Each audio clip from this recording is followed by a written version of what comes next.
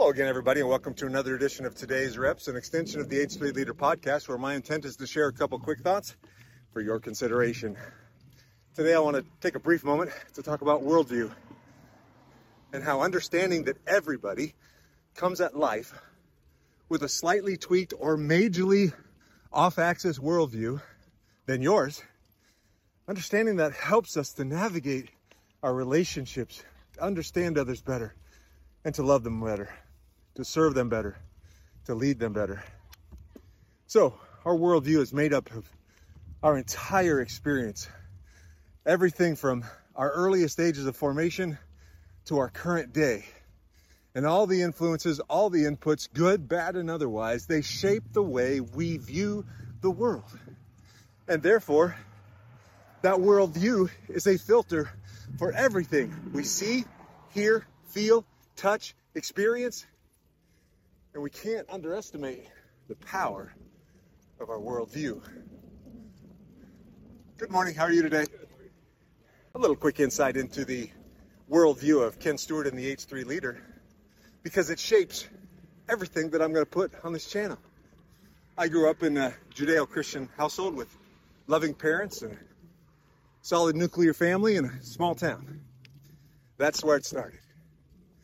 As I went off into college and into my early career, there was a lot of learning going on because, quite frankly, I just didn't understand the world.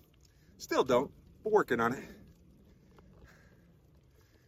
And I'd say over the last the last 13 years, my attention toward the development of my faith, the integration of my business life and faith has become a significant priority, not only for myself, but within the communities that I serve.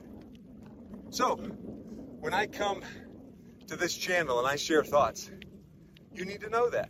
You need to know that I'm on a development journey, that I'm on an adventure, that I am weaving in and throughout it my biblical Christian worldview. No intent to proselytize, just that's where I come from. And anybody that you are interacting with at any level is going to come at the world with their own personal, unique, individualized thumbprint worldview. You've got to understand that. And you've also got to give them that. You've got to allow them to be who they are.